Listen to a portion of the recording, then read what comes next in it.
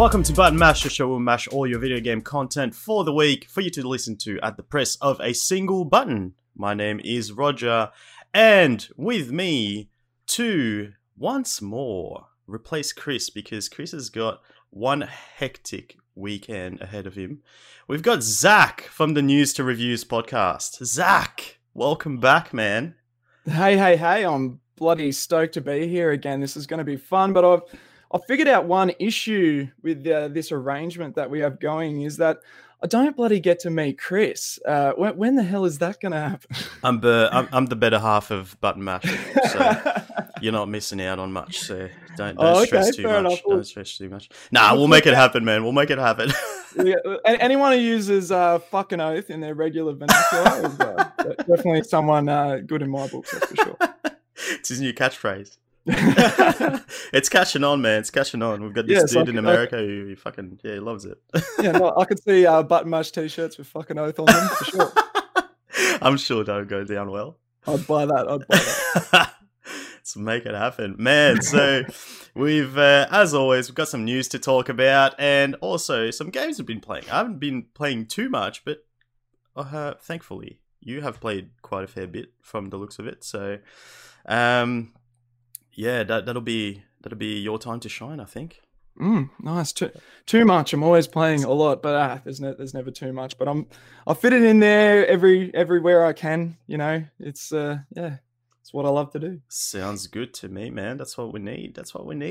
All right. Well, let's get into the news. So we're going to start with some Need for Speed news, some EA news. We're talking about the big boys this week, the big companies that we love, especially. I know you've got a soft spot for Activision Blizzard, which we're going to talk about a little bit later. But we'll start with EA. We'll start small with EA. So the little guys, the indie developers. Yeah. The little indie darlings. EA, who's essentially moving the focus from Ghost games. From their work on Need for Speed for the past, I think it's been like 7 years, which is insane. Ooh.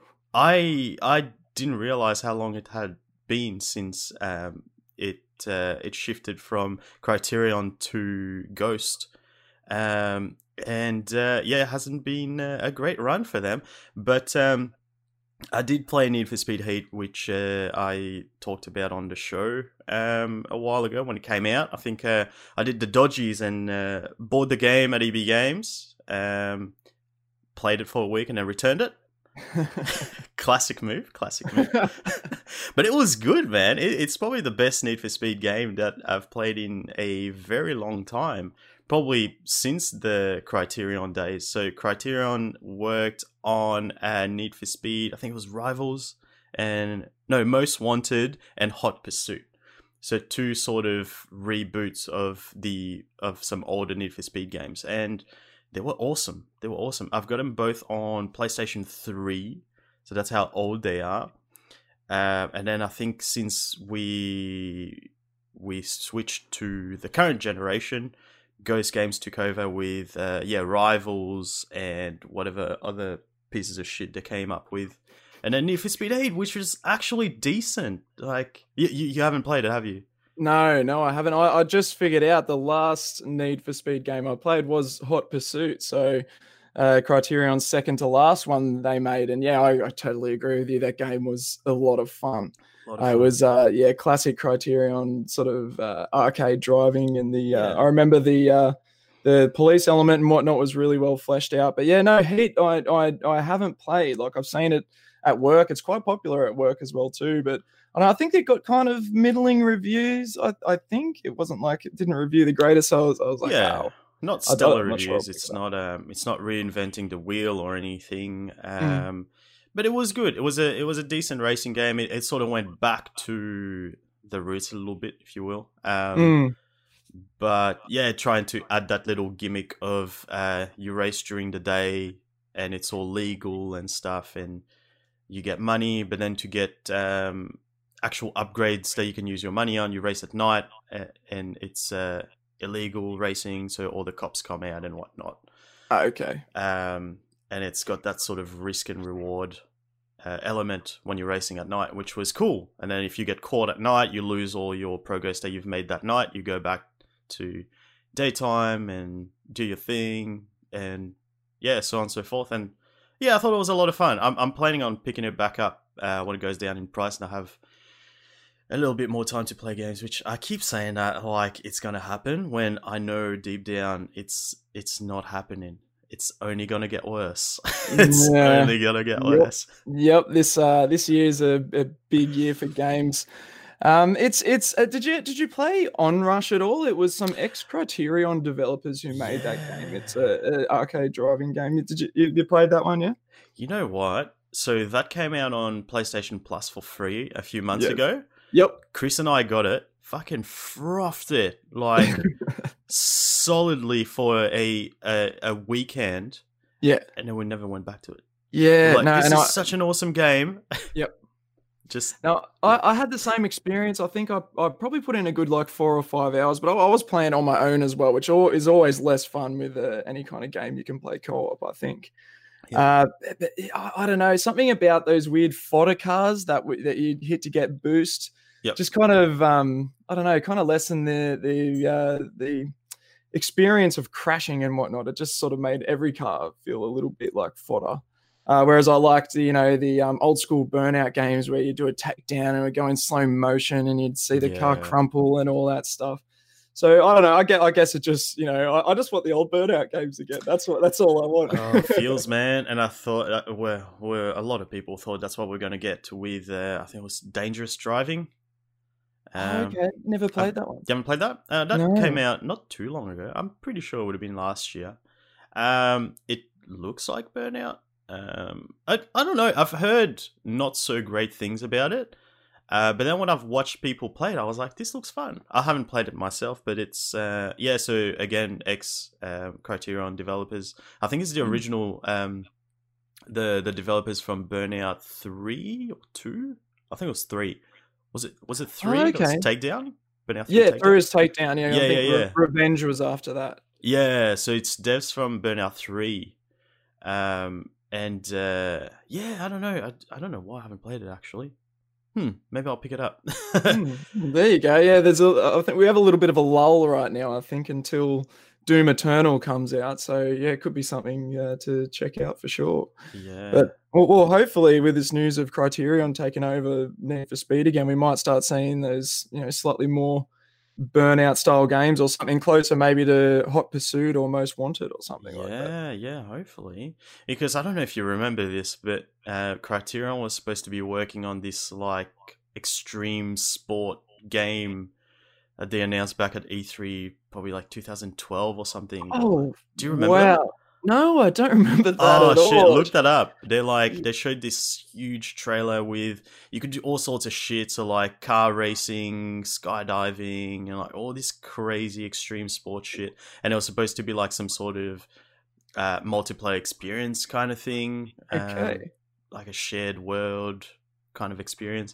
And they're like, yeah, it's going to be huge. And I'm pretty sure, I'm like 99% sure that's why they switched devs for Need for Speed and gave it to Ghost. Okay. And then it just got scrapped. like Ghost got you're saying that game they were making got scrapped from 2012, is that what you're saying? Yeah. So Criterion was supposed to be working on it. Yeah, and it got scrapped. When was that scrapped? I'd never heard about it. I don't know, man. Let me have a quick suss. It was Criterion extreme sport game? Extreme. You would have to think you would have think it would be pretty recently if they're only just now taking over Need for Speed again, because otherwise what else? Well, the thing is, Criterion's been assisting other studios like Battlefront. Okay. I think Battlefield as well. Criterion's extreme sports racing game is dead. 2016. And that's not that long ago. E3 2014. It was announced. Okay. So it was in development a couple of years. Yeah. But I mean, that could have been interesting. It always sucks when a developer is making something unique and then they end up, getting effectively put on the backbench to do support for other bigger franchises. That always sucks. Well, Hopefully they can get a bit creative with the Need for Speed franchise again and breathe some life back into it, I guess. Yeah, we hope so. So EA's come out and said that essentially, so Ghost is apparently based in Sweden. So they're going to move to the UK, move everything to Criterion, who they're based in the UK. And apparently the reason for doing that is because there's not that much talent, not much interest for devs to join the team in Sweden. So they're switching to the UK, where there's much more interest in bringing in some new talent. Oh, ouch. Come here. We need game jobs in Australia. Right. Oh, man. Remember, was it Bondi Games? Yeah. LA Noire? Yeah, there used to be a couple. Yeah. Oh, it sucks. Sad times. But yeah, hopefully that means good things. We're going to get a good Need for Speed game. Next gen, most likely. I mean, definitely, right? Yeah, I will pick up a Criterion developed Need for Speed game for sure. Hell yeah. Can't wait. Yeah, that's what I want. All right. Well, that said, let's move on to our next topic. We're going to talk about some Overwatch, some Diablo. Man, I'll be honest with you. So what we're talking about here is we've got a bit of a sizzling news from old mate Nick Van Dyke, president of Activision Blizzard, Zach's best mate. Put up on his LinkedIn page that he's been working on a TV adaptation of Blizzard Entertainment's IP, Diablo, for Netflix. And then also saying, with his creative partner, he's developed and sold an animated series based on Blizzard's Overwatch franchise, which does not specify Netflix. But I gotta be honest, man, an Overwatch anime, I'm down. I've been wanting that for a long time. And I know I'm not the only one in the world, because you were talking about on your podcast about those wonderful cutscenes that Blizzard is known for, that didn't deliver with Warcraft 3 Reforged. But holy moly, you played Overwatch at all? No, yeah. See, Overwatch came out at a time when I was completely off online only games. I'd been burnt quite badly by Evolve. I played Evolve, and I believed all the hype. I got 4 to 6 hours in. I'm like, yeah, this just isn't for me. I'm not one to just want to do the same thing over and over again. I did my time with Call of Duty back in the day, and then I don't know. Yeah, I just haven't been able to get into those kinds of games. And then, so yeah, I slept on Overwatch for sure. Maybe it's something I might consider picking up Overwatch 2 if it comes out. A pre-owned copy comes out at some point. Wow. But other than that, no Overwatch experience. So, but I know people really love the cinematics that Blizzard makes, and the sort of what are they, 10-minute sort of short stories that they put out to sort of add more characterization to the characters that they're playing, right? Yeah, because essentially Overwatch is just an online multiplayer game, right? So there's no sort of single player campaign or anything like that. So what they've been doing is every time a new character comes out, like you said, there's just a short sort of cinematic that gives a bit of background story to the character, and they've always been pretty solid. Like every single time, it's like, especially I can't remember what the character's name was. It was this big African dude with like a metal arm, and his cinematic was awesome. It was like a sort of anime style, not 3D rendered. And ever since that, people were like, okay, surely they're making a fucking Overwatch anime show. Okay. Apparently it's happening. So I'm pretty pumped, man. Have a look if you get the chance. It looks fucking awesome. I'd totally check it out. I'm always down for cool news shows to watch, and especially if it's video game based. I'm always rooting for video game media to get a bit better. I didn't mind the Witcher show. I thought that was a lot of fun. So if they can get quality sort of at least as good at that level, then it'll be good. But I think with all sort of video game TV shows and movies, it's always a big question mark. It's always a big wait and see. You just got to really hope they've put the budget into the writing and their characterization and whatnot. But considering how well they've done these cinematics for Overwatch in the past, I think it's probably a pretty safe bet, I'd say. Yeah, you'd hope so. Mm. And then, also apparently getting Diablo on Netflix. Dabbled into some Diablo yourself at all? So I played Diablo 3 when I first got my PS4, and it was just a desert. There wasn't a ton to play on there, and I was just looking for something to play. The remastered edition was, or definitive, whatever it was called. Had great reviews, so I thought I'd give it a crack. But just those kind of top-down dungeon crawler hack and slash, I just no, you think that one personally, I couldn't get into. Children of Mortar, that's a bit of a different story, but we'll talk about that later anyway. Yeah. Interesting. But yeah, Diablo, not really my cup of tea, I don't think. But yeah, it's super popular. Like Lockie, my co-host, absolutely loves Diablo, so and he's super pumped for Diablo 4. So I've no doubt that a lot of people will be tuning in to watch some kind of Diablo animation. 100%. I mean, yeah, it's got some interesting lore in there. I'm sure there's a lot of stuff they could do. So. Yeah, hopefully it's good. Hopefully it's not, just a money grab with no heart. Yeah, well, look, I have a Netflix account anyway, so I won't feel bad about watching it. It's not like I'm giving money to Activision Blizzard. So yeah, I can watch this.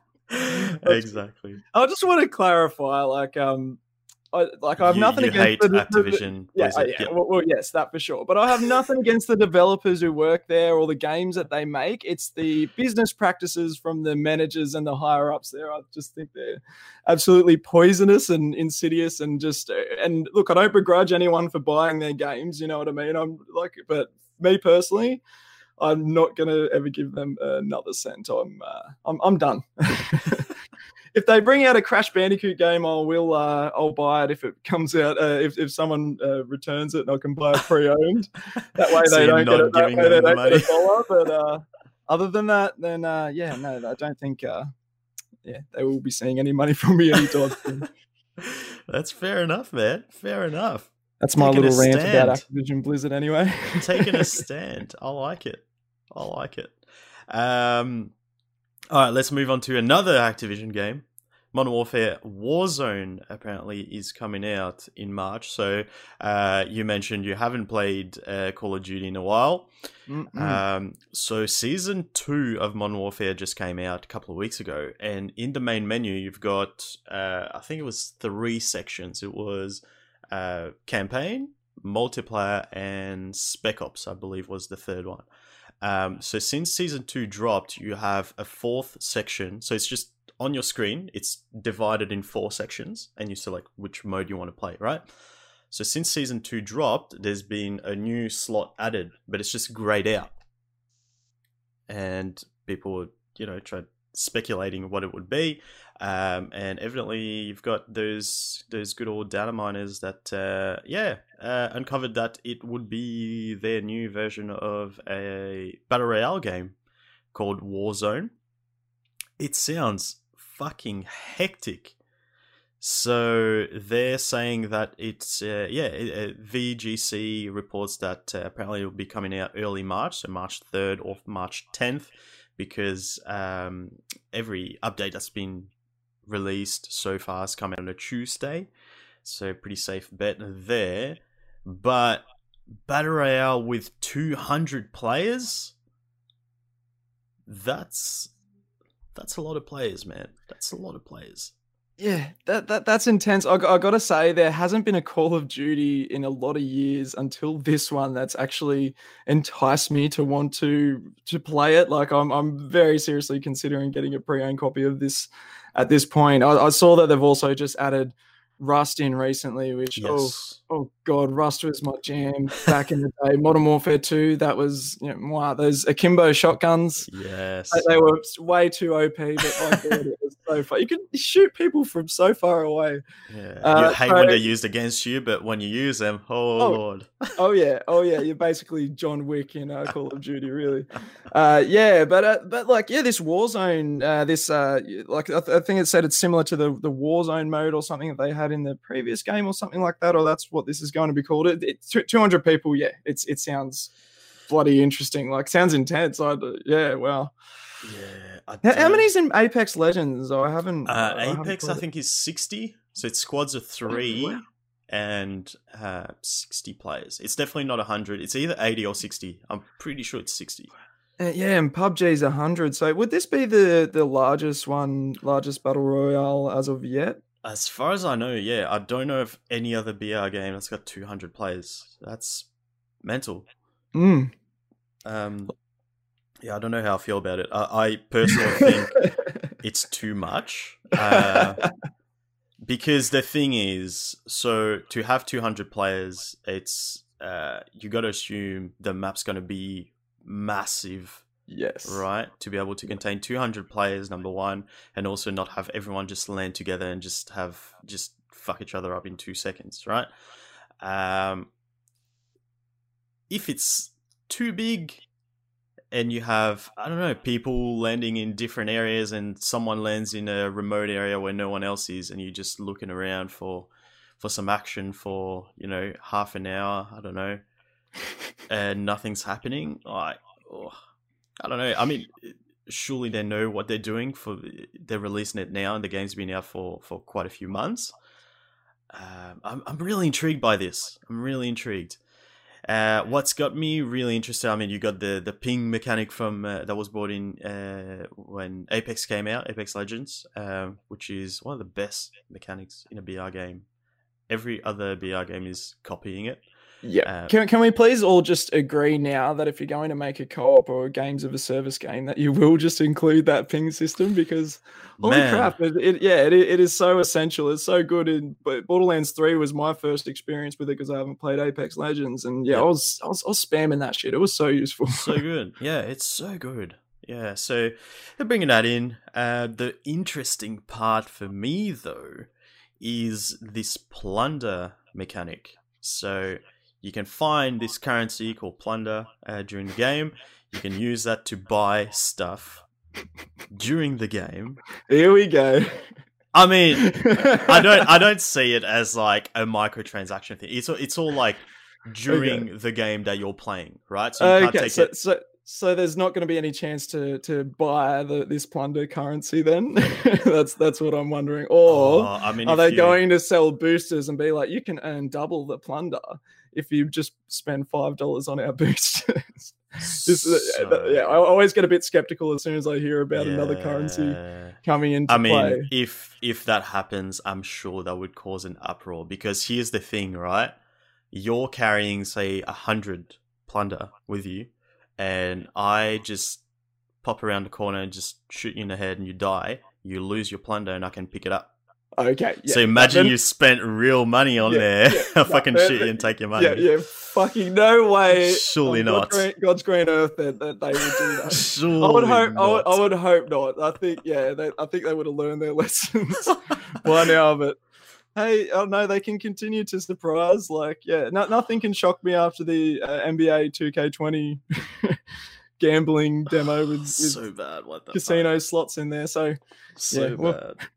But yeah, no, I don't that people would be up in arms about that. Yeah, no. So I think this can be really interesting. I don't see them using any sort of microtransaction with that, because that would ruin the whole point of it. Essentially, because it's a whole like risk and reward thing. So you stack up that plunder, and then you can spend it on better gear during that game that you're playing at the time. So it doesn't carry over. Yeah. Well, here's the thing: you can bank it, but when you do during the game, everyone else in the game is alerted that you're trying to bank your money. So there's a target on your back. Nice. So if you have time to bank it, good for you. You can use it next game. But there's a chance that someone might find you and kill you because they know that that's what you're trying to do, which I think is pretty cool. It'll be like the Dark Zone in the Division. When you're trying to take your gear out, or you get the helicopter to come over and pick your shit up. Yeah. So I think that can be really interesting. It's like, ooh, do I use my money now? Do I try to save it, but run the chance of getting killed because people will know where I am? I think that can be really cool if executed properly. The other thing is, if you get killed in the game, it's not the end of it. You go into a little 1v1 game against another dead player and you get the chance to come back. I think that's interesting. I'll probably lose every single time, but that's cool. That is a fucking awesome idea. That is, right? I gotta take off my hat to them for that one. That is a really cool idea. Like, it's the 1v1 me on Rust, but they're making it an actual part of the game, you know? Like, it just feeds in the meta of Call of Duty. Yeah, that's a very smart decision for sure. Yeah, so I'm pretty excited, man. I've picked up the game. It's definitely one of the good ones. One of the good ones. All right, I may have to get a pre-owned copy. May have to. I'll see how I go. I don't know. As I said, there's a bit of a desert of games at the moment. There's not a ton coming out at the moment, so maybe it's a one to pick up. This narrative, the single player story, also sounded interesting to me. Like, I always enjoy the spectacle that is there. Yeah. Single player narratives always have some good sequences and whatnot in there. So yeah, maybe I will. Yeah, just do it. Just do it. Even pre-owned copies, they're still not that cheap yet. So I'll see how I go. When are pre-owned copies ever actually cheap? Yeah, like a year or two after the game. Yeah, exactly. Much, yeah. You gotta wait a while, man. You gotta wait a while. Yep. All right. Isn't the Warzone mode going to be a free mode though as well too? Yes. So apparently, maybe as long as I don't buy that battle pass, I think I'm in the clear. They are saying that it'll be a standalone game essentially, so you can download it for free, play the Warzone mode, and then in there'll be little banners saying, "Hey, you, come over here. See this? If you click on this button, you can buy Modern Warfare and have the full experience." And I can see that being spammed everywhere. Yeah, I don't see that being a successful model. Like something like, I don't know, like who's ever done that before in the past and had it be successful? Oh yeah, Fortnite. That's right. Yeah, no, I that was a very smart decision making the battle royale mode free to play. Yeah, shit, yeah, they're making the right choices here. Activision Blizzard, they're making the right decisions. Let's see how they can fuck it up. I mean, I personally think it comes from the success that their mobile game has accomplished. So, I mean, it got like a few awards for like best mobile game last year, and it's clearly making them lots of money. So you think they're just sort of shifting all their microtransactions to the mobile market or something? Hey, I'm cool with that. I'm totally cool with that. I haven't had time to play mobile games for since I've started this podcast now. So if they want to put all the Insidious stuff on there, I'm happy to play some games with less microtransactions on consoles and PCs for sure. Yeah, I mean, I did say that they're trying to shift their focus to that. That's where they think the future is. That's where the money is, according to Activision, mobile games. So put all your poisonous microtransaction bullshit in your mobile games, and keep them out of our AAA titles, please. I mean, as far as I know, personally, I haven't had any sort of complaints about Modern Warfare so far. So it does have a battle pass that apparently will carry over into that Warzone mode as well. I have not purchased it. I do not play the game enough to justify getting the battle pass. There's nothing in there that really entices me that much. It's just your classic battle pass thing, right? Which is, your skins and whatnot, little dongles for your gun and whatnot. So Yeah, all cosmetic, right? Yeah. yeah. So I think that's great. So Yeah. people who play the game a lot have got that carrot at the end of the stick. Pay a little bit more money and you get all these cool things. That's fair enough. But it's not sort of, shoved down your throat or anything like that, which is good. You can still definitely play the game without having any of that. You get access to all the maps, no matter what sort of tier of the title you've got. You get all the new maps, all the updates for free, which is awesome. So Yeah, I'm glad to see developers moving to battle passes rather than loot boxes, because it's definitely less insidious than loot boxes. The random elements with loot boxes and whatnot were yeah, definitely not right. So this shift has been good, that's for sure. definitely. So yeah, I look forward to playing the game with you very soon, Zach.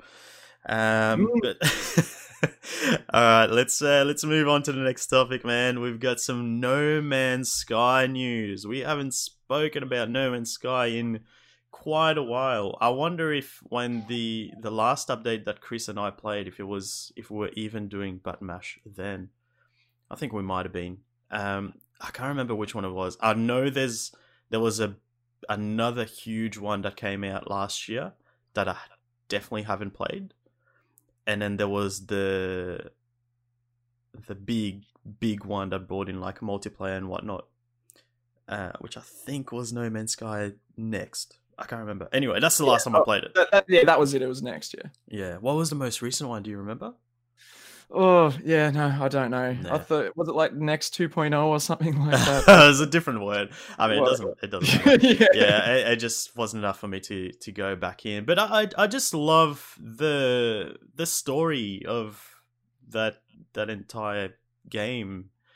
How, we had Sean Murray talk it up so much and ended up telling some porkies and making up for it. I mean, like, I was following the development of that game where, like, at some point their studio got flooded and they had to move and lost a whole bunch of shit, and game came out, didn't deliver on its promises, and they hid away from all the death threats and whatnot, and actually kept working on the game and ended up delivering on their promises, like, 2 years later.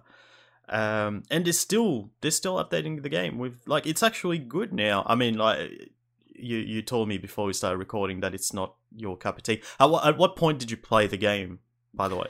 I played it I think it was about 2 years ago, because it was 2016, so it's been out for like 4 years now, right? Yeah. Like, it's been a long while. So I think it was a year and a half, 2 years ago. I can't remember if it was right before or right after the next update, but yeah, look, for me personally, I wasn't expecting it to be my kind of game, but I picked it up because it was super cheap. Like, there's so many copies around, so many people return their copies around release time. And yeah, like it's for me, I just spent a few hours just shooting lasers at rocks, and I can understand why people would get really into this because you have the whole base building aspect, but for me, yeah, it's just not my cup of tea. But I do love the story around it. I think it's great that they stuck with it and they kept their promises. And one of the big things that they didn't do, which is great, is that they didn't charge anyone for any of these updates. Yeah. They've all this work that they've done. They've just released it as updates that you download straight to your console, no charge at all. And yeah, and then people are having a lot of fun with it. So it's developers keeping their promises and people having some fun stuff to play. It's always good in my books, for sure. Yeah, 100%. So the reason why we're bringing up No Man's Sky today is because there is going to be another new update. I don't even know if I think it's already out even, or maybe it's coming out shortly. But they're bringing in living ships. Living ships. I think that's really interesting. Like, that's sort of makes me want to go back in. Especially, like, the game has never been very big. I think altogether it's still like 15 gig or something like that, which is nothing compared to the big titles that we're getting these days. So it's not even that bad, even with Australian internet, to just put the disc in, reinstall it, and go back in for maybe a few hours, a weekend, a week or two, whatever it is, and then delete it again. But living ships, I think, is Yeah, I think that's really interesting. So essentially, you can start this quest line, follow the call of the void egg, apparently. So then that kicks off some, this quest line where you go and explore the ancient Korvax experiments that led to the birth of these interstellar beings, where you can also get your own. So you grow this organism that grows up into a ship. And just like most of the game, it's all procedurally generated, which is cool. So you kind of don't know what sort of ship you're going to get. But then how it works is, instead of getting parts and upgrading your ship like you do with all the other ships in the game, it's actually got internal organs that determine what sort of abilities your ship's going to have. And you can sort of work it out that way. You go, I want to upgrade this part, but you just got to nurture your ship, they say. Nurture your ship towards the specs that you want to see. I think that's really interesting. I'm into this. I'm just picturing the developers like sitting in a boardroom, all high as fuck on mushrooms, and going, "Hey guys, what about a living ship?" I don't know where it's from. I think they're actually from the UK, but like, oh yeah, like what an awesome, super weird idea. Anytime developers do something that like just I could never have thought of, I'm always interested. Like that, great idea. Like I'm definitely considering jumping back in. I think I might have bought it while it was on special on the PlayStation Store, which if so, all I got to do is hit download again. So there you go. Oh, like No Man's Sky. Not much could get me back in there, but a living spaceship like that. I'm so into this, man. Give me a my spaceship is also my pet. I mean, come on, man. What else do you need? If they make it sentient, like I wonder if it has organs in that. Does that mean it has to eat? Like, it's going to have to consume something to use as fuel, I guess. Does that mean that its exhaust would just be like noxious gases, like fart, basically? Like, I have a lot of questions here, and I definitely want to jump in so I can figure all this shit out. And like you said, it's going to be free, so why not, right? Fuck yeah. No, living spaceships. Fucking oath, as Chris would say. Dude, we should jump in together. We should go back in together, just build our little base together, have our little pet ships, become friends. Start a little life on a planet somewhere. Sounds good. little spaceship farm. Oh god. What a cool idea. I don't know how they come up with it, but I'm super glad that this is happening or has already happened. Yeah, I'll have to jump in. Yeah, we'll have a suss. It doesn't look like it's a major update, as it's going to bring in some more quality of life stuff as well as those living spaceships. It's going to introduce new space encounters and enhance some off-planet experiences. So yeah, all good stuff, it sounds like. So yeah, I think I'm going to go back in. I just remembered as well that they brought in a VR mode where you can play the game in VR. So I need to... I don't know why I haven't tried that yet. You have a PSVR? I do. I'm jealous. It just sits there. I mean, I played Firewall 0 Hour. Okay. When I became free on PS Plus. It's a fucking blast, dude. Okay. It's, oh my god, like just that is, I think would be worth getting it. I mean, they're pretty cheap at the moment, right? You can get one for like $250 or something like that. Yeah, if you get it like in a bundle, like it's a bit more than that. But I think you could buy like a second-hand one for around that price. But that's, I think, without a camera. Does it come with a sweat? With a what? Sorry, with a sweat from the previous owner, or yeah, exactly. Yeah. I could not do that. I could not do that. I'm not sure if I'd be into that either. Fuck that.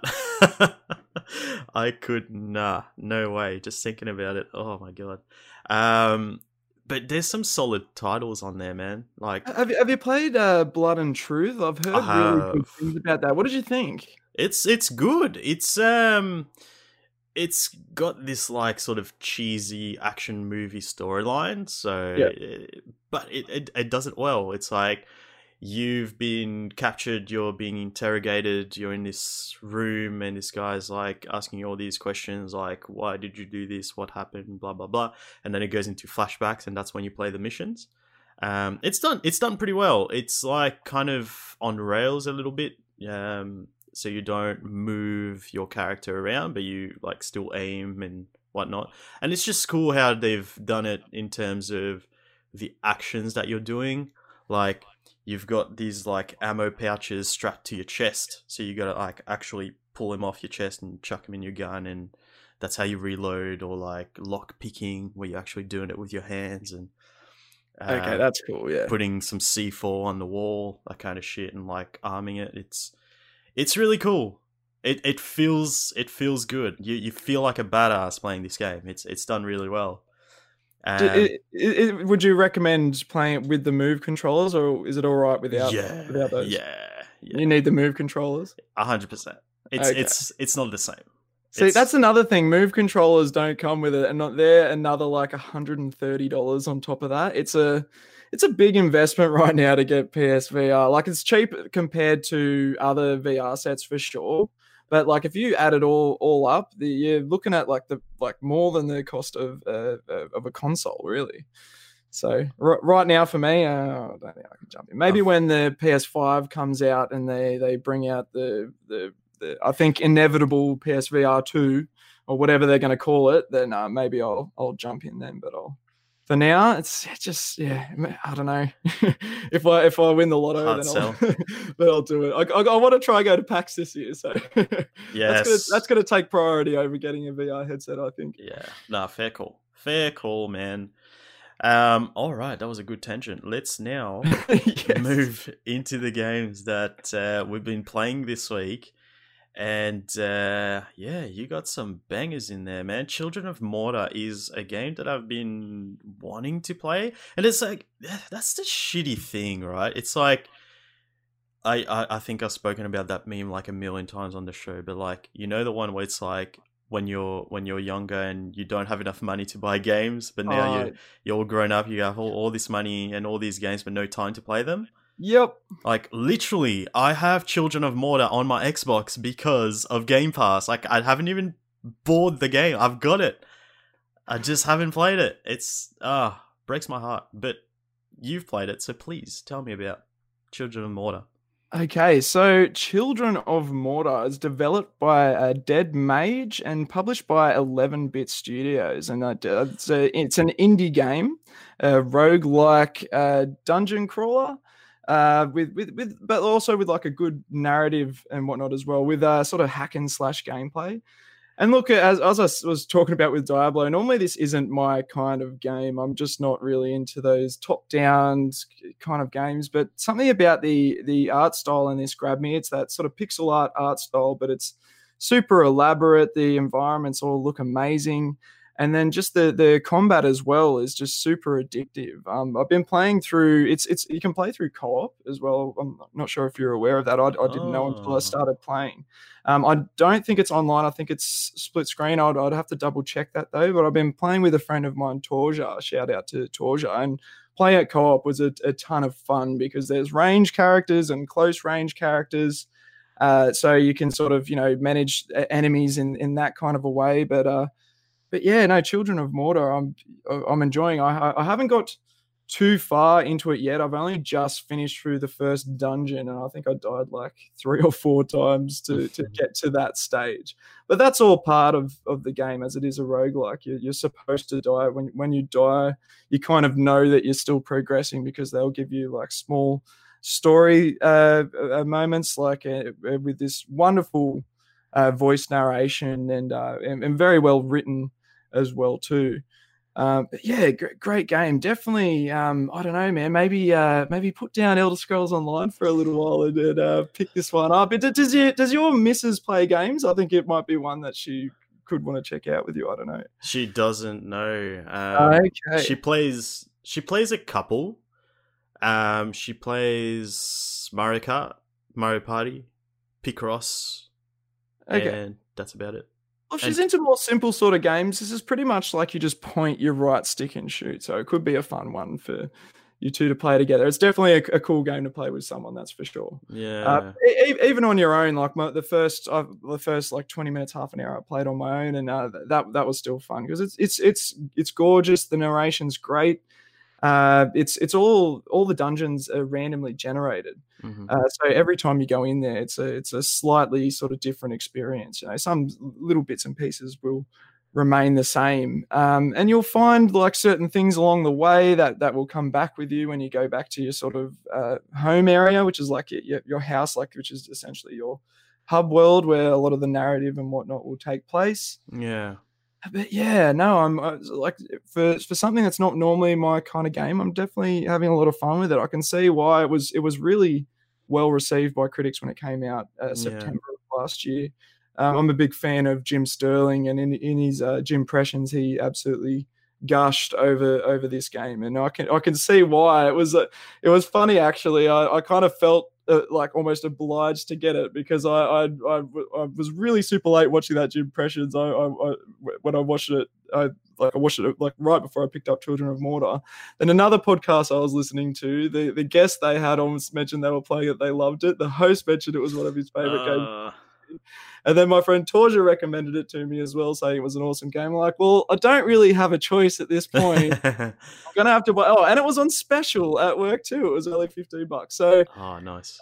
I didn't have a choice in the matter. I had to pick up Children of Mortar, and I am stoked I did. It's a lot of fun. Definitely give it a play, man. Definitely give it a crack. Did you buy it on PC or console or? No. So I've just got it on Game Pass on Xbox. Oh, nice. Yeah. So, yeah, you can just pick it up and, God. That's what I mean. Like, I have no excuse. One of the things that annoys me about being a Sony pony, about being a PlayStation pleb, is that I don't get PlayStation pleb. Fucking Game Pass sounds so cool, man. Like, I want them to bring PS Now here, but like, you know, make it good, you know, so we can download. Yeah, I don't see that happening anytime soon, man. I wouldn't hold your breath. Yeah, no, I'm not going to hold my breath. Yeah. Oh God. But no, Game Pass is. Oh my God. I've the amount of times I've talked about Game Pass, people probably think I'm sponsored by Microsoft, but. I mean, it's such good value. And there's always like specials as well. Like the one I've got at the moment, I've paid $15 for 3 months of Game Pass Ultimate. So I've got Game Pass, Xbox, Xbox Live Gold for 3 months, and Xbox Game Pass on PC as well for $15, $5 a month for 3 months. Do they give you like a spreadsheet so you can figure all that out? There is a lot going on there. What do you mean? Oh, what you get? Like just all the different like I didn't know there was Game Pass Ultimate, and like it just that's the only thing about it to me. You got to have Live and Gold or whatever. Yeah, I think I don't know if they do it separately anymore. I think they just do Xbox Live Ultimate. So essentially, if you got just normal Game Pass, okay, you just get Game Pass. Like you have access to this library of games. Okay.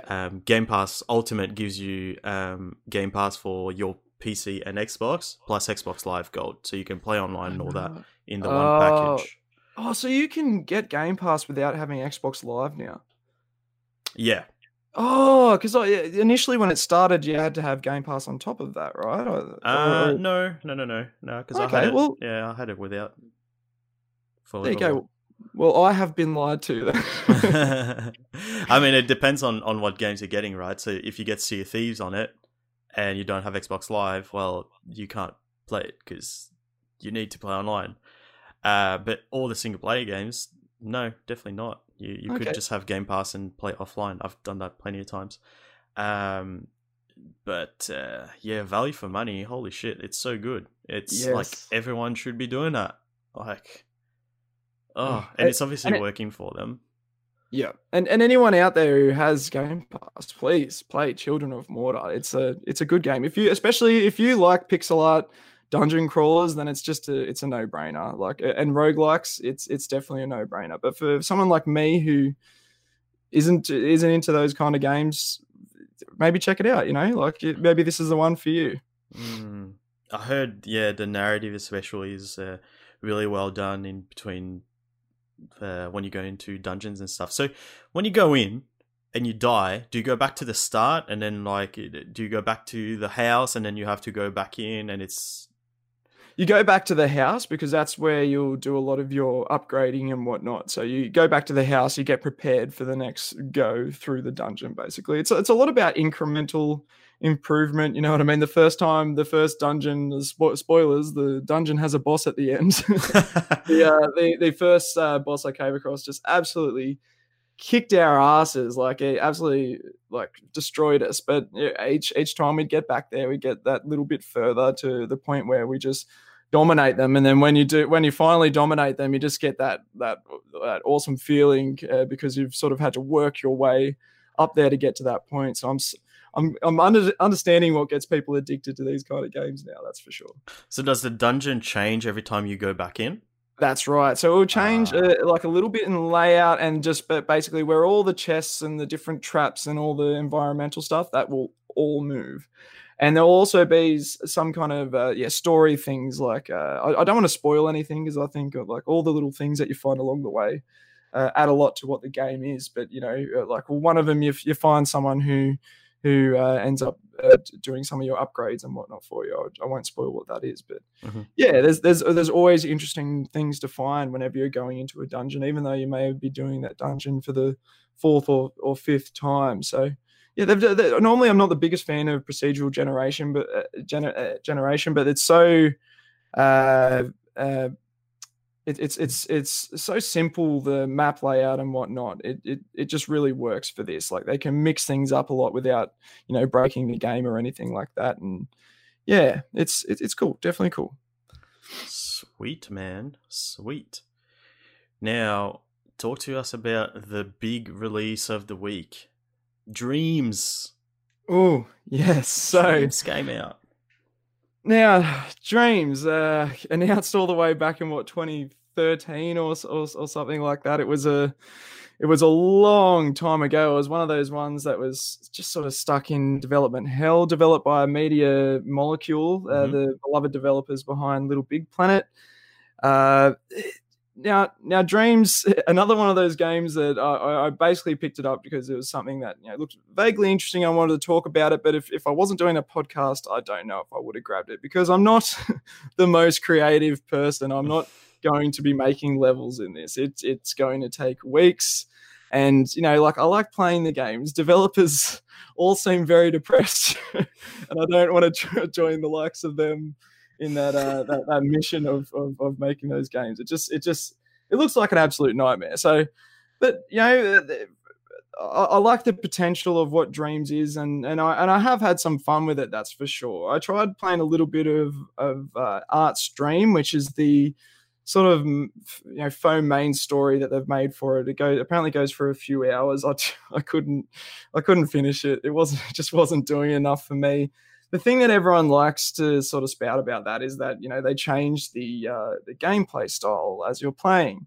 It's like, yeah, they changed the gameplay style, but it's each one they do. They don't do a very polished or stellar job of it. Yeah, like games like Nier Automata, like years and years ago. Changed gameplay styles far better than what they did in this. And this is something created by Media Molecule, the people who created this engine. So this is, I don't know, what I'm assuming is the peak sort of polish that you can get to. We'll have to wait and see in the future. But yeah, the Artstream wasn't really for me. But I've played a lot more of creations that just regular people have made. And there's been some really cool ones. Like there was one I played yesterday called Opposite Day 2: Regular Day, which I love the title of that one. It's made by Mr. Casey Jones. And it's basically a bit of I guess like a Stanley Parable-ish sort of puzzle game, I guess. It's basically just a whole bunch of silly text that he's left around the point, but it's just really a real silly sense of humor. Unfortunately, I couldn't get through it because I hit a game-breaking bug. But what I played of it, I thought was really neat and creative, and it brought a smile to my face. So, like something like that makes me see the potential. Or there was someone made the startup screen from PlayStation 1. If you want to search for it in Dreams, it's called PlayStation 1 Startup, and it was made by NGM 1992. And they fucking nailed the sound. I don't know how they recreated this. It was really cool. A friend of mine from work sent that through to me, and he said, I don't know how they did this without some kind of outside help. So like, it's already cool to see some of the stuff that people are coming out with. PT, the remake of PT, that's probably the one I've been the most impressed with. I got my co-host Lockie to play it before our recording last week, and it was so entertaining watching him like squirm while playing that, because he never played it when it came out years and years ago, and I forgot how bloody scary it was. Yeah.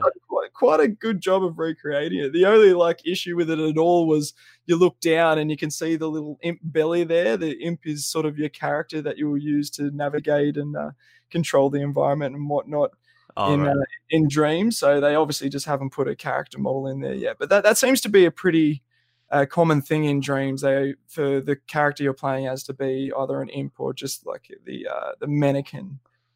Basically, and then the last one I'll bring up, because I know I'm going on for a while here, is Hello World, a surreal short by Rigorous Mortis. Now, this one only goes for 5 minutes, and I won't spoil anything there, but it's definitely worth a search. It's like a quick, easy experience, and it's got a really cool ending.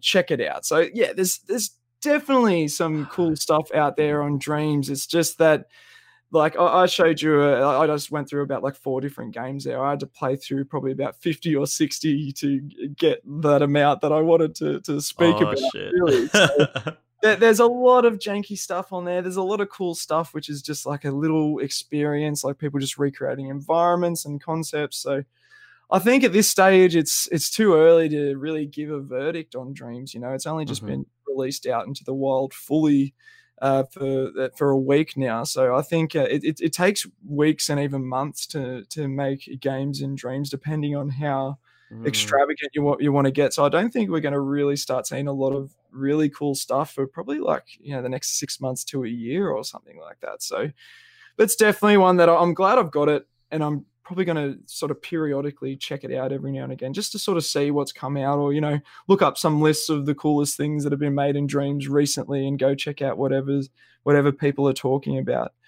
Do you have any interest in picking up Dreams at all? I kind of did. I think I did say I was going to pick it up. Now you heard me talk about it, though.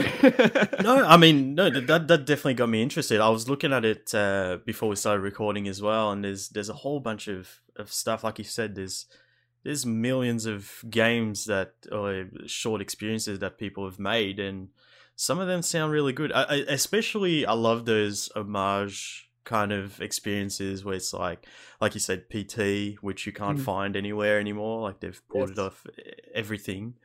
And things like, I think it was like the first level of one of the Spyro games was recreated in there. It looks awesome. What was it? I think, I don't know if that was done before the game actually came out, but I mean, we know that the game was in beta for months.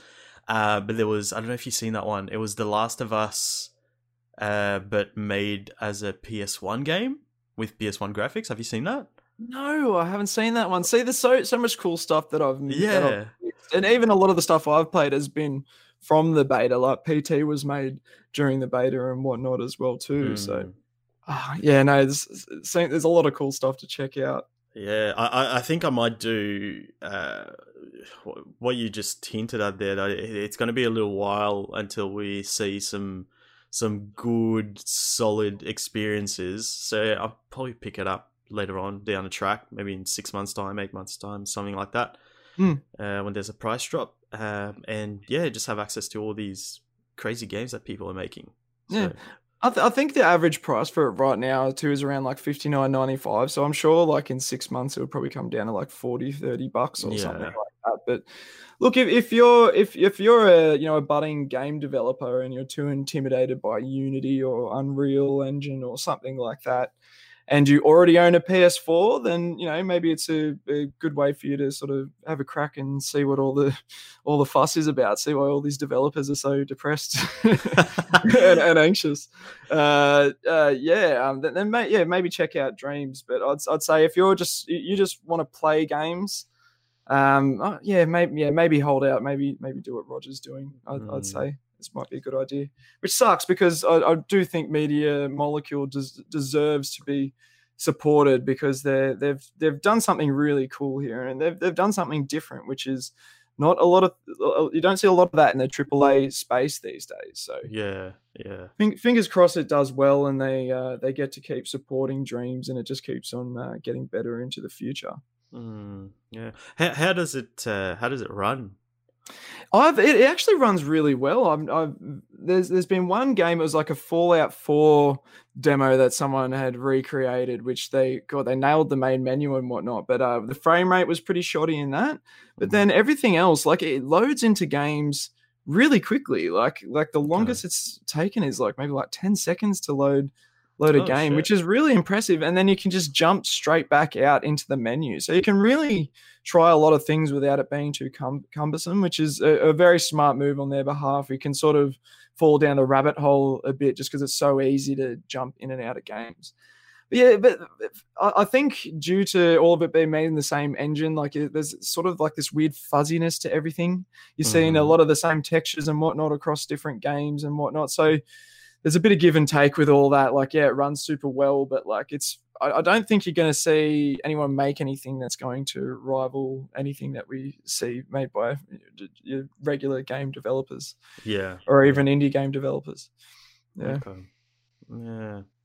It's very interesting. I mean, yeah, I don't know. Like, on one side, I'm like, yeah, I do want to support them. On the other hand, a cheap ass, and I don't want to pay full price for it. Yeah, no, totally, man. Like, their games, it's not a charity for the developers. So if you don't want to buy the game, then yeah, anyone out there, don't spend your money. I just think it'll be one of those cases where I've done that way too many times. So I buy the game, pay full price, and then I don't play it, and then by the time I play it, it's dropped down in price. I could have paid the lower price. Yep. You know what I mean? Yep, like, totally. So it happened to me with Days Gone. It dropped out in price like slightly, like a week after I bought it. That's I still only paid like $40 for it or something. Oh, okay. There's nothing extravagant, but still. Yeah, that's fair, man. All right, let's talk a little bit about the Division 2 because I don't know if that's a coincidence or you just jumped on that price drop on the year 1 pass, which was only like $12 or something. It was funny because I remember talking about how I played it over New Year's with my mate Hunter, and just I've been so bloody busy in this new year. We've only just managed to finish the main story like about a week or so ago. And yeah, but I saw the year 1 pass. Yeah, I think it was like $10.45 or something like that. Yeah. Yep, I'm gonna hit that up right away. And yeah, no, the Division 2, fantastic, a lot of fun. So much fun. So Chris and I reinstalled it. We've got another friend who I think he did buy it. We just haven't played with him yet. But Chris and I were playing. He's had the year 1 pass since release because he bought like the whatever edition it is that has that included. I just bought the standard edition. So we're doing endgame stuff, and we get to a point where Chris goes, let's do this mission. We walk up to the start of the mission, and it goes, one of the people you're playing with does not have the year 1 pass, can't play. And I was like, well, fuck, I don't want to buy that. Like, the new expansion's coming out next month. Like, I'm probably gonna get that. I'm not gonna play through year 1 the entire thing. And I just clicked on it just to see like how much it was, and it was like $10.45, and I was like, fuck yeah. Even if I just play that one mission, I'd be like, that's awesome. I mean, I'm sure we're going to play more. Like, we're definitely going to play some more. But that was a nice surprise. So yeah, I got back into it. I think for me, it's a matter of getting the mechanics and all the meta. Getting that rust off, because I forgot how everything works. Yeah, totally, man. Even for me, who's been playing it sort of like semi regularly since New Year's, Mm. that like when you finish the main game, they add like a whole another new skill tree and like the specializations and whatnot. No, I played like 3-4 hours the other night, not even realizing I had a grenade launcher I could have used the entire time. I just didn't know what fucking button to press to pull the thing out. Oh, So yeah, no, it's totally one of those games. It's typical games of service. There's so many different skill trees and upgrades and stuff to keep you interested in playing. But if you haven't been playing regularly, then yeah, it's really really daunting. That's for sure. yeah. So I think the good thing was Chris was kind of on the same boat, so we still had fun. Yeah. I mean, I remember how to shoot. I remember how to take cover.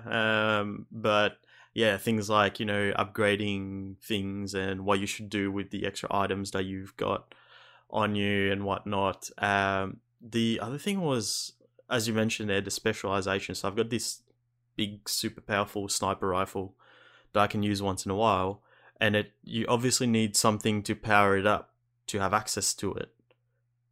And I don't know how to do that. So I think I've used it when I first got it, and since then, I don't know how to. I don't know how to get that maxed out so I can use it again. Yeah, Like, sorry, yeah, same boat here. I wouldn't have a clue. I had to Google how to actually use my grenade launcher, so I haven't got to the point of being able to even use it yet to run out of ammo shit. and have to figure out how I refill it again. That's I'm glad to know Yeah. that's going to be another issue. Yeah, I mean, it's just a matter of looking it up, which Yeah, I've totally. apparently been too lazy to do. But yeah, still a lot of fun, man. I just love that. Oh, the systems are just, they just got it down pat, man.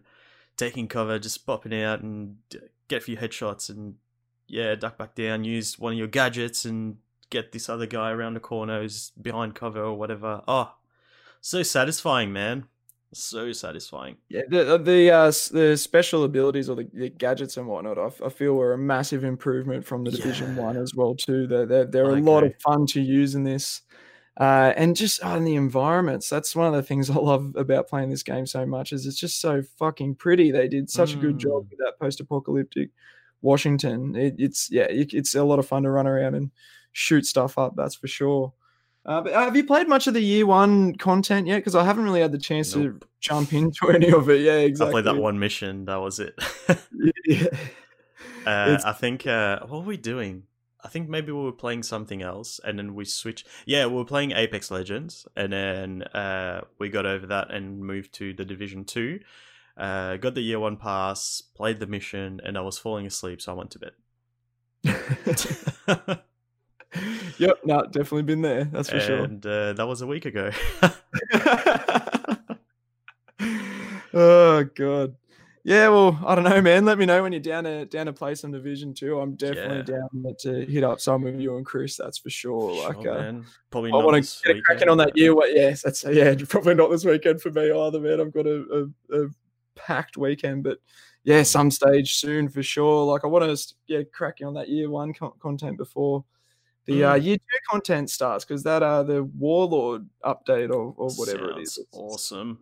Sounds very interesting. As much as I thought New York City wasn't the most exciting of environments to be running around, I'm curious to see how they're going to change it, as it's been longer since the fall of the USA in a scenario. So yeah, and seeing it in a different season, not just all snowy and whatnot, will be cool as well. I'm excited. Definitely excited. All right, let's move on to. I'll just talk a little bit about Apex Legends because I jumped back in after season 4. We're up to now. Jesus, has just come out. Now you mentioned before you've never played Apex Legends. No, but you and Chris, I think, could change my mind. So go for it, eh? Why haven't you played it? Online game, man. I'm just not really big in online only games. I like having a narrative. I think the reason like Borderlands and Destiny get me is because you have a narrative to play through with your friends and whatnot. Yep. Whereas if it's just online competitive, I don't know. I find myself just getting really stressed out. Okay, no, that's fair enough. I mean, I've at some point. That's why I started playing the Elder Scrolls Online, is because I got a little bit sick of that sort of scene as well. Just getting home, wanting to relax, and I go into Call of Duty, and I just get my ass handed to me. I'm just like, this is not why I play games. And Okay, just quickly on Elder Scrolls Online, I got to say, you Mhm. talking about it on your episode a few weeks back, I yeah, was very close to picking it up, and I think I may still, but we have run out of pre-owned copies where I work, so I was waiting for like a super cheap copy to come out because it sounds pretty cool. how much is it on PSN? It can't be. Well, if you want to get like, and I'd want to get up to sort of the newer Oh, update yeah, or yeah, whatever, it's like 50 something bucks or something like that. I okay, can pick up the older ones for like 10, I think. right. But yeah, I'll see how I go. Yeah, keep an eye out on it because that's what I did. I mean, I've had the game for years. I think I got it when it came out, and I've just been on and off since then. Like I've only played it a total of, I don't know, maybe 20 hours up until I got into it really seriously last year. It's such an amazing game, dude. But yeah, what I did was I got the base game. I was like, if I'm still playing it as I plan to, I'll pick up the expansions, and it just happened that it was Elsewhere, the collector's edition, which is normally like $120, was down to something like 30, and that gives me every single expansion up until then, with a bunch of cool cosmetic stuff like mounts and pets and armor styles, that sort of thing. Okay, And nice. oh my god, yeah. You're still playing regularly? I try to. The thing is, my sort of schedule, I guess, has changed quite heavily Mm. the past few months. So I'll play a certain game while I'm streaming, which will be like twice a week, normally Tuesdays and Thursdays, and the other nights I try to keep free so I can do stuff with my wife or my friends, which means I Mm. don't normally play games during those days anymore, which I used to, like, at least play a little bit. Mm. So nowadays I'm really only playing those other games on the weekend. It would be like Friday night, Saturday night, and on Sunday or something. Yeah. So I don't really play that much anymore. For Elder Scrolls Online, I haven't played this week at all. Like I log in every single day so I can get the daily rewards. But I haven't actually played the game this week. I definitely plan to tonight because that game I find it so relaxing. I just going in there, just switch off. There's no toxic players shooting me while I'm trying to do my thing or whatever. It's like, if someone wants to fight you, they come up to you and go, "Hey, do you want a duel?" And you go, "No, fuck off." Simple as that. I mean, that's not something that happens. Like normally, Yeah.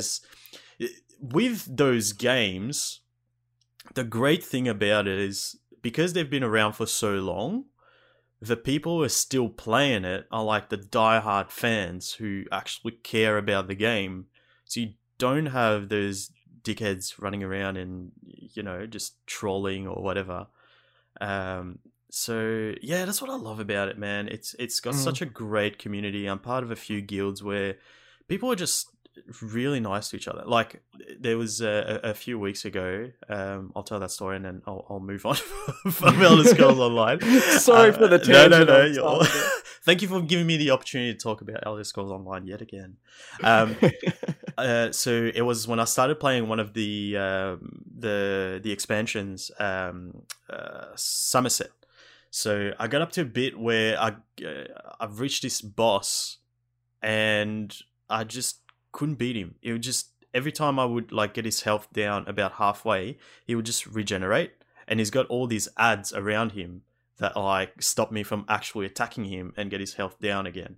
And I was just like doing that over and over again. And like after maybe like 20 minutes of fighting him, I'd just die because there's nothing else I can do. And I was just like, this is fucked. Like I need at least one more person to play with me. So I was like, Chris, can you help me?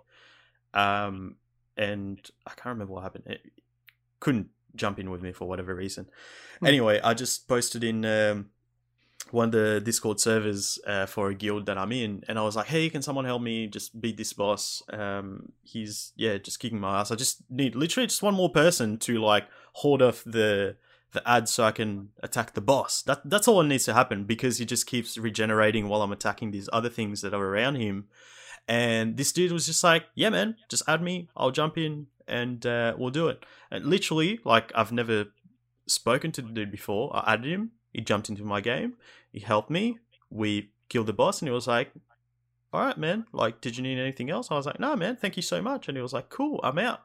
And that was it. I was like, "Thanks, man." Like, didn't have to do that, but yeah, just like always, like there's so many little communities that you can join in, and there's so many people happy to help, and it's just an awesome game. The soundtrack is amazing. Like last night, I was like I told you, the trains were down, so I had to catch a bus home. It took me 2 hours to get home. I just had like Elder Scrolls soundtrack in my ears. I was just like zoning out on the bus, just chilling. Oh, it's so Yeah, that sounds amazing. Like I really appreciate, like, games have always been an escape for me. You know what I mean? If I'm ever feeling down or anxious or something like that, games has always been my go-to because you can they're just the best form of escapism. You're literally in another, well, not literally, but figuratively in another world. You know, you're controlling this character in this other world, and so a game with a chill experience with friendly people to play with always sounds nice to me. Like the only sort of similar experience I've had to that is trying to do platinums in a couple of games, and just having a look through forums of people saying that they're trying to do a platinum and to help them out, and just messaging them through PSN. And I've had people come and help me get certain trophies so I could platinum certain games. And they was just like, "Yeah, is there anything else, like any other trophies I can help you with?" I'm like, "Nah, man, let me know if you ever need help with any of yours." And they're like, "Sweet." And then we'll sort of both be on our way. And it's like sort of get a bit of trophy camaraderie, I guess, or something like that. So it's a little different. But yeah, I can definitely see myself getting into that. And I think they've got Elder Scrolls Online right now for $34.95, but I think it includes like up to like before Elsewhere or something like that. Like it's up to before the last two most recent expansions, I think. Okay, you'd have Somerset, what's it called? Fucking Morrowind, and Elsewhere. Okay, there you go. So, would you say that would be enough? Like, it would be worth jumping into at that point, or honestly, base game will keep you busy for hours and hours. There's so much stuff to do in this game, like with just the base game. Like I've only just started the second expansion. I've just started Morrowind, and I clocked in at, I think it was like 120 hours with one character. And that's not finishing the base game, jumping into the first DLC, Somerset, finishing that, and a little bit of Morrowind. So, wow, I've got a lot of stuff here to keep me entertained over the next until Doom Eternal comes out. That's for sure. I've got a feeling I'm going to end up jumping into Elder Scrolls Online because I was that close after listening to your previous podcast. Really? So yeah, I think this has got it over the line. Oh hell yeah! No, but yeah, seriously, like the base game is plenty. I mean, there's still heaps of shit to do in there. And then maybe I don't know, maybe do what I did and just see if you like it. If you stick with it, then maybe invest in the extra stuff, the DLC, because it always go down in price, and I expect that's probably going to happen again before the next big one comes out in June. Which I'm super pumped about. Another little story I want to bring up. So, like I said, I'm part of these like little communities on Facebook and Discord and whatnot. And there was one thing where this guy, this Elder Scrolls Online player, passed away recently. And one of his friends organized like a memorial in the game. So one of the modes in the game, one of the PvP modes, I forgot what it's called, but essentially you've got 3 alliances, and depending on one alliance you're in, you'll be fighting for them and fighting the other two alliances, right? Mhm. It's huge scale, big armies fighting each other. You're taking over strongholds and whatnot. It's massive. It's super impressive, but also super intimidating. So I haven't done that just yet, but I definitely plan on doing it. That It sounds looks, really cool. yeah, have a look into it. It looks super awesome. But anyway, so this dude tried to organize the memorial in that mode because you can support so many other players in the one space. Mm. And all three alliances actually joined up and just built like this massive walkway. And he was just walking through it, and no one was attacking each other. Just yeah, in memory of this player who passed away. I thought that was really cool.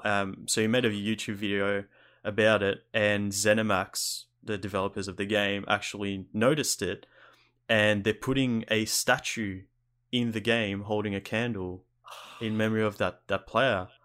So his name was James. So the bear is going to be called Samaj, like James in reverse. Okay. Yeah. So yeah, I thought that was awesome. Like, Yeah. Oh man, this gets me right in the feels. yeah, This is so heartwarming. Oh, I love hearing stories like that, and I always love when the developers get on board and they put an yeah. Easter egg in. That's just, yeah, that's great. That's so wholesome and good. That's that's and fantastic. like it's not, like it's not a popular player or anything of the sort. Like it's just a regular dude. So it's not like when Robin Williams passed away, and in World of Warcraft you had the statue of the genie or whatever. It's just really just a regular dude. Yeah.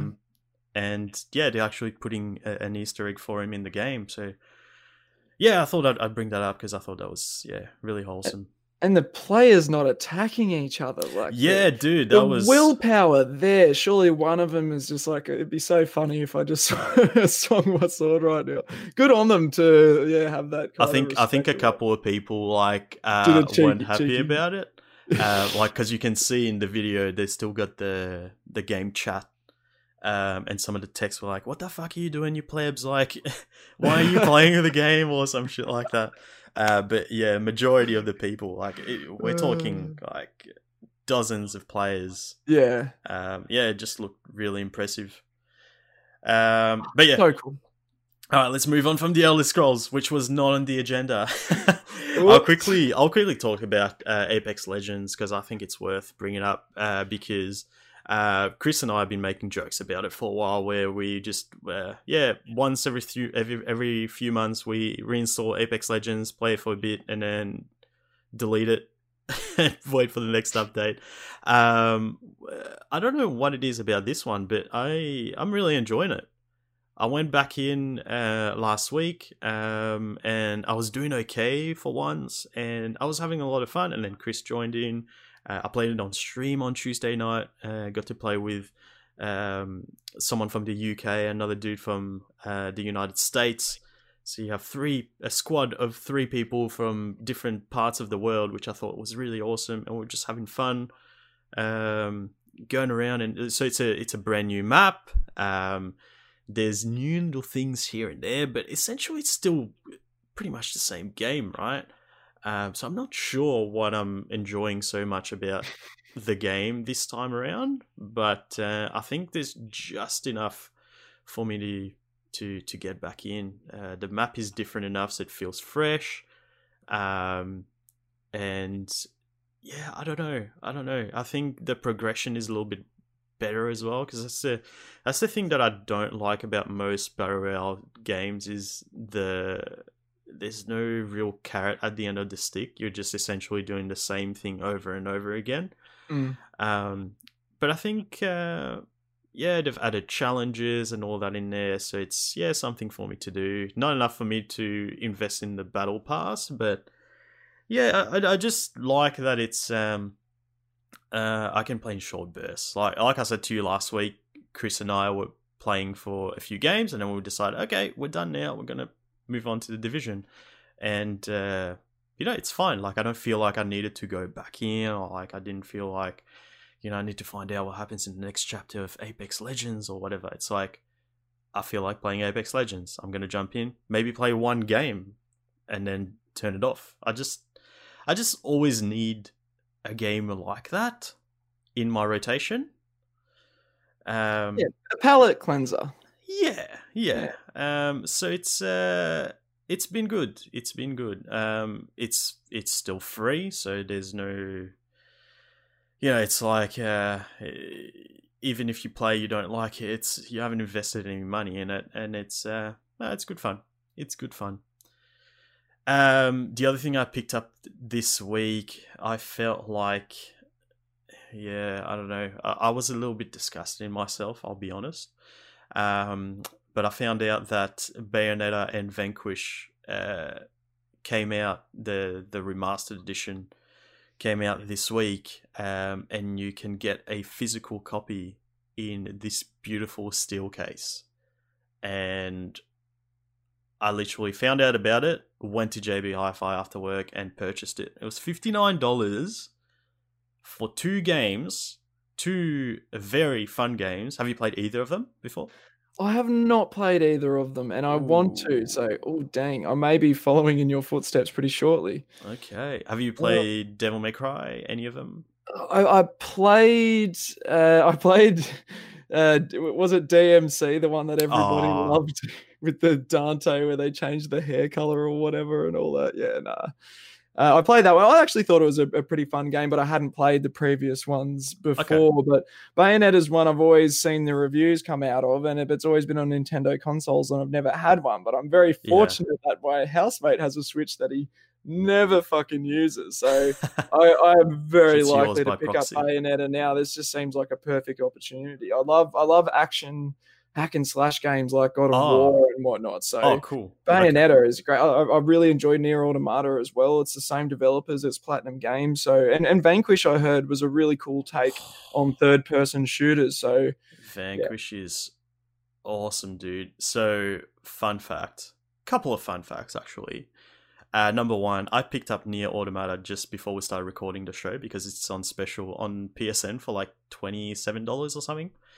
Nice. I played the demo and I thought the game was awesome, and I just never bought it for some reason. So I'm really excited to play that. Fun fact number 2, I bought Vanquish for the 3rd time this week. So how does that happen? So I've got it on PS3. So I got that when I think when it first came out. I've got it on PC because it was dirt cheap on Steam, and it looks better than the PlayStation 3 version, and I really wanted to play it probably last year or the year before. And steel case. I mean, have you seen the steel case? No, I haven't, but now I want to. Are you a fan of steel cases? Yeah, I haven't. I don't own any steel cases, but I'm definitely down to start a collection. I've only really just started now accruing some more nerdy things in my day-to-day life, so that could be the start of an obsession. I just got to be careful here. Yeah. No, good. I don't want to. Yeah. Good call. It's on my Twitter page if you want to have a look. But it's got at the front, it's got Bayonetta, and it's all embossed, nicely, colorful. And then at the back, it's Vanquish, same thing, embossed, and it's easily one of my favorite ones, and I've got quite a few. I played a little bit of both. Vanquish is still a blast. It's like fast-paced first-person shooter where he's got like little jetpacks everywhere on his suit, so you can like slide on your knees, and dodge shit and have all these different wacky guns and whatnot. You've got this slow-mo move that you can do if you're aiming down the sights and dodging. It goes into slow-mo for a few seconds and you can do all these cool moves, and it's so stylish and fast-paced, and it's an awesome game. It's a blast. I love Vanquish. Bayonetta I never actually played before. I played bits of it. I think there was a demo of it back in the day, so that must be why I played it. and I thought it was really cool. It's like, that's why I brought up Devil May Cry. It's very similar in terms of gameplay. She's got the guns that you can use to like stall the enemy while you're trying to chain your combo and whatnot. So this is my first time playing through the game, and I played the first maybe 3 levels. The gameplay still awesome, so much fun, really cool shit you can do in there, all sorts of cool combos and different weird things you can do, like you can slow down time and do some cool combos. There's another thing where you can like turn the analog stick 360 degrees and then press triangle, and it goes into like this different view where you can just aim at different enemies and shoot them. All sorts of cool stuff like that. It's really awesome. But the cinematics have not the cinematics in terms of graphics. I think the acting is absolutely terrible. The dialogue, just everything. It's so bad. Like it's embarrassing. Like I'm probably gonna start skipping them. I have a big problem with skipping cinematics personally, because I never know what I'm missing out on. You know what I mean? It's like, yeah, they're shit. I want to skip them, but then what if something important happens? But at the same time, I'm like, how much story can this game have? Not that much. But like, for example, at the start, so she's dressed up as a nun apparently, but she's wearing like tight white clothes and a veil. Because anime? Yeah, pretty much. Anyway, she's like, you're in a graveyard and like doing some weird shit, some weird ritual or whatever. Anyway, at some point, some angels come down and they're your enemies. So you fight those angels, and this cinematic starts, and they're really long as well for some weird reason. Anyway, she's fighting them, doing all these weird, cool moves, and one of them like cuts her leg on the side, but it just cuts like her pants, right? And then it goes to her back, and it cuts like across her butt. So you can see her butt naked. And then it goes to the front and does the same thing with her boobs. And every time it happens, it's in like slow motion, and she's like moaning for some reason. And I was just like, oh, what the fuck? This is made for like a 14-year-old fucking pubescent teenager. Hot damn. And then that happens, and then she just rips her clothes off, and I don't know if you know the story, but I think it's her hair, I'm pretty sure. Like, she's dressed up in her hair. Like, her hair makes her clothes. It's weird like that. Yeah, that's what happens. I was just like that wasn't necessary. Like, I'm glad no one was around watching me watch this cutscene, because I was like, it's so fucking bad. And like, you got all these like cheesy catchphrases and stuff, and it's real bad. It has not aged well. But the game itself is really fun. Still really fun. So yeah, I think I'm just gonna skip the cutscenes from now on. But yeah, definitely. I mean, it's nothing of the caliber of like Crash Bandicoot Insane Trilogy or things like that. So it's definitely not done from the ground up. It's just reskin, just nicer textures and stuff. A remaster, not a remake. Yeah, exactly right. But still decent. Very much playable. 100%. So yeah, definitely would recommend it. Like I said, it's only $59 for those 2 games. You can buy them separately as well, which is great. So if you like one or one, not the other, you can do that as well. With the physical copy, I've never seen that done before. Where you put the disc in, it comes up with the icon. So I'm playing on PlayStation 4, and there's a little drop down thing, and you choose which game you want to play.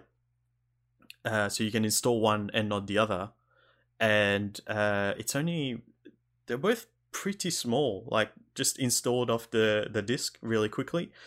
and yeah, small day one patches, and I was playing the game pretty much straight away, which is an absolute luxury these days. You don't have to wait bloody 6 hours until you can start playing the game. So Yeah. yeah, that was refreshing. So yeah, Vanquish and Bayonetta, get on it, get on it. Now, Zach, I've been looking forward to this all week. Let's talk about those PlayStation 4 back buttons, man. So it sounds like you've had a bit more time to spend with those bad boys.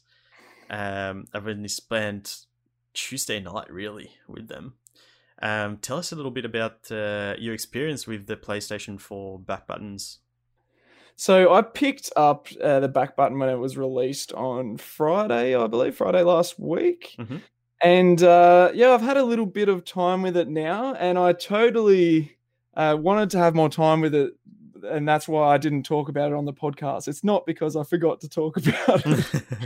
But yeah, the PS4 back button. Have you ever used an Xbox Elite controller before? I have not.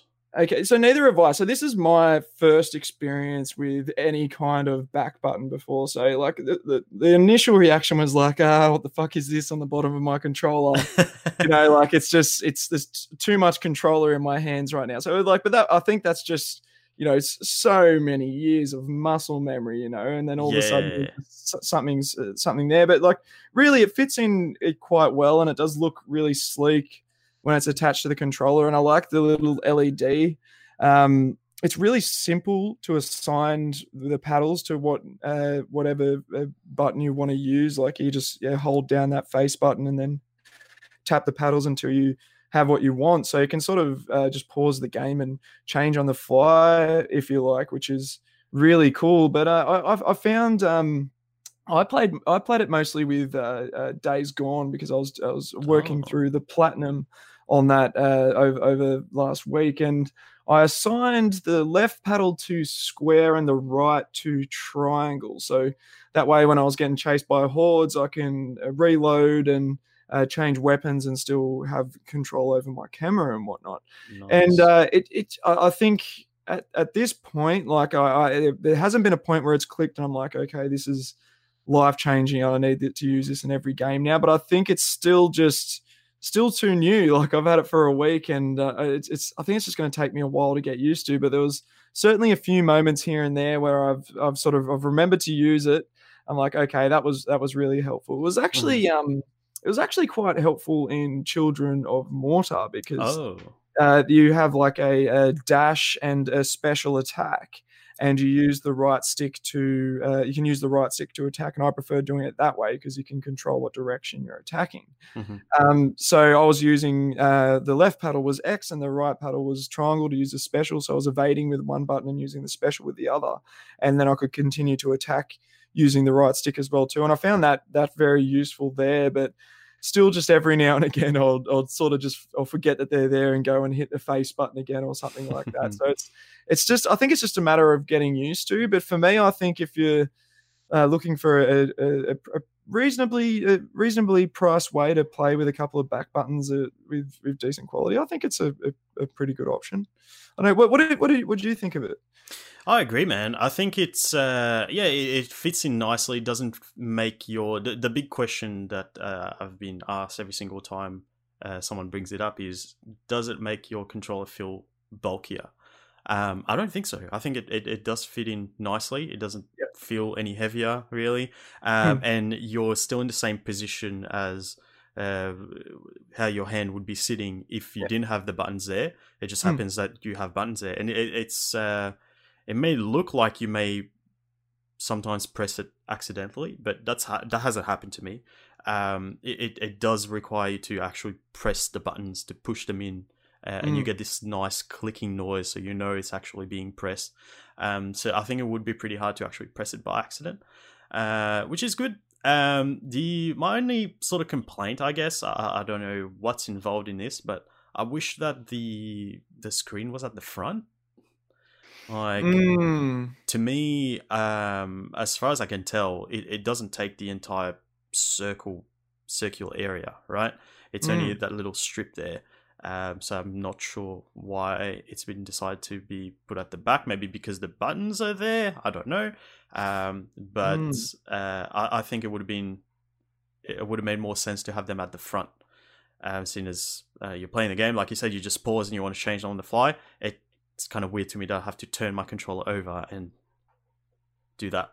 Yeah, totally. Yeah, that is weird. The only thing I could think is maybe they were worried about, the light being distracting, but it's way dimmer than what the light bar that's there. And also, it turns off anyway, if you're not using it. It turns off. Yeah, exactly. Yeah. So yeah, no, a weird choice there. Maybe I get maybe they wanted to put that full circle on there rather than just the strip, or maybe there's more going on inside that part. Yeah, that's the thing. I don't know what's involved in it. So yeah.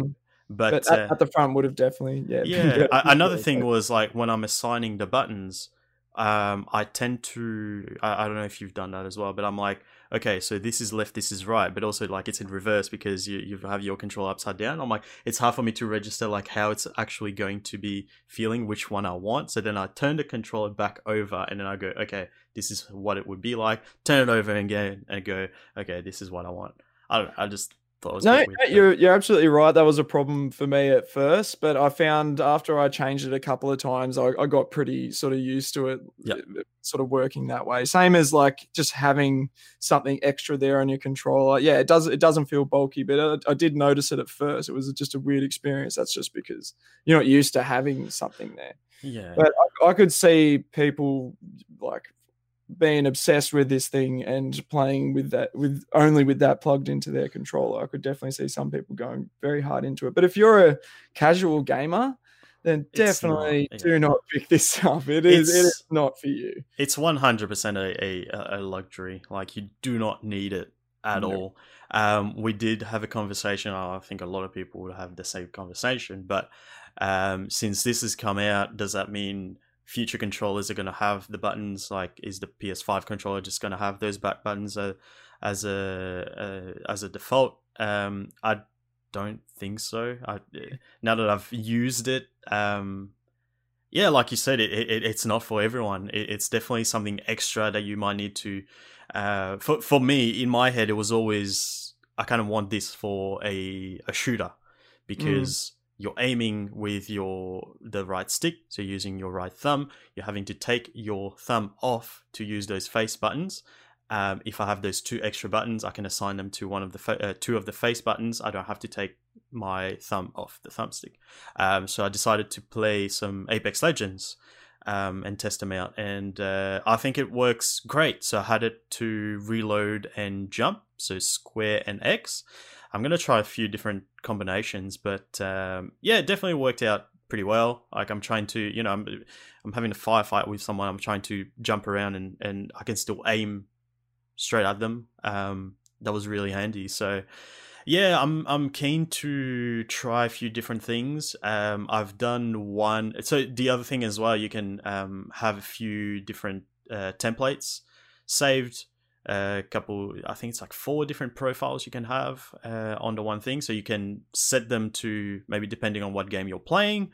You might go, square and triangle when you're playing Call of Duty, or R1 and I don't know what else for another game. So I've done one for Elder Scrolls Online, but I haven't really had the chance to test it out. So I'm looking forward to doing that. But I think it would be the same thing. Like sometimes you have a lot of enemies on screen, and it's hard to, it would definitely would make it easier if I can keep my thumb on that right stick and use the back buttons to do my special moves, especially something like Elder Scrolls Online, where you have all these combinations that you can do with different abilities and stuff. So.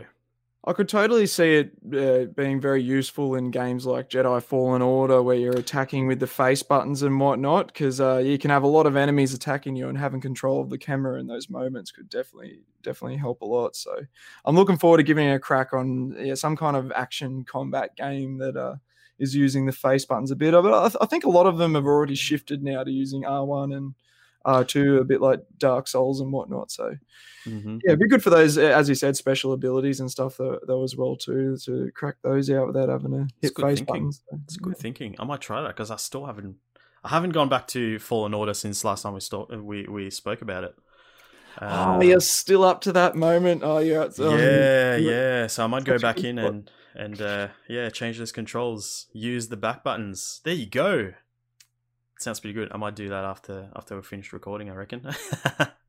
Oh, don't say that. I've got to go to bloody work. Stay home and play games. Sorry, bro. I hate being an adult. I mean, yeah. That's it's not the best. It's not the worst either, right? Like, yeah, I was about to say, yeah, maybe it's better to be a kid, but no, I don't think so. It's nice having freedom and whatnot as well. Yeah, exactly. It's a bit of give and take there. That's it.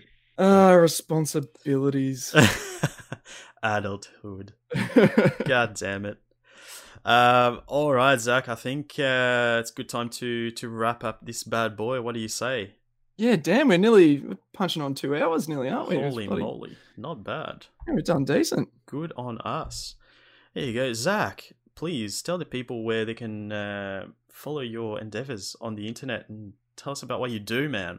Okay, so you can check me out on News to Reviews. You will find News to Reviews anywhere you like to listen to podcasts. You can also hit us up on all the social networks, Facebook, Twitter, Instagram. Twitter's probably the best place to keep track of us. Our Twitter handle is @News2Reviews. That's with a number 2 instead of the word 2. So pretty similar to what I'm doing right here with Roger on Button Mash. We talk about some gaming stories and we talk about some gaming impressions and we just have a ball doing it. Just like, here. Awesome. Sounds good, man. And you do a great job. So make sure you guys give them a listen for everything Button Mash podcast. We've got a link tree, which I just don't like reading it out. It's probably not the best thing, but you will find the actual link in the show notes. So it's linktr, one word, .e/buttonmashpod. If you go to that link, you can actually find all sorts of little links to our socials, website, podcast directories, that sort of thing. You can find Button Mash pretty much everywhere these days. Best place to keep up with us is probably on Twitter as well. So handle is Button Mash Pod on there. We've got a website, www.buttonmashpod.com. You can email us your feedback, good or bad, at buttonmashpod@gmail.com. And I also stream on Twitch a couple of times a week. We've been playing The Sims and played a bit of Apex Legends this week because I really wanted to test out the back buttons, and they came in on the day when I was streaming, so really wanted to test them out. But we're thinking of switching things up, so yeah, make sure you get on there, twitch.tv/buttonmashpod. I'm gonna be trying some VR streaming soon.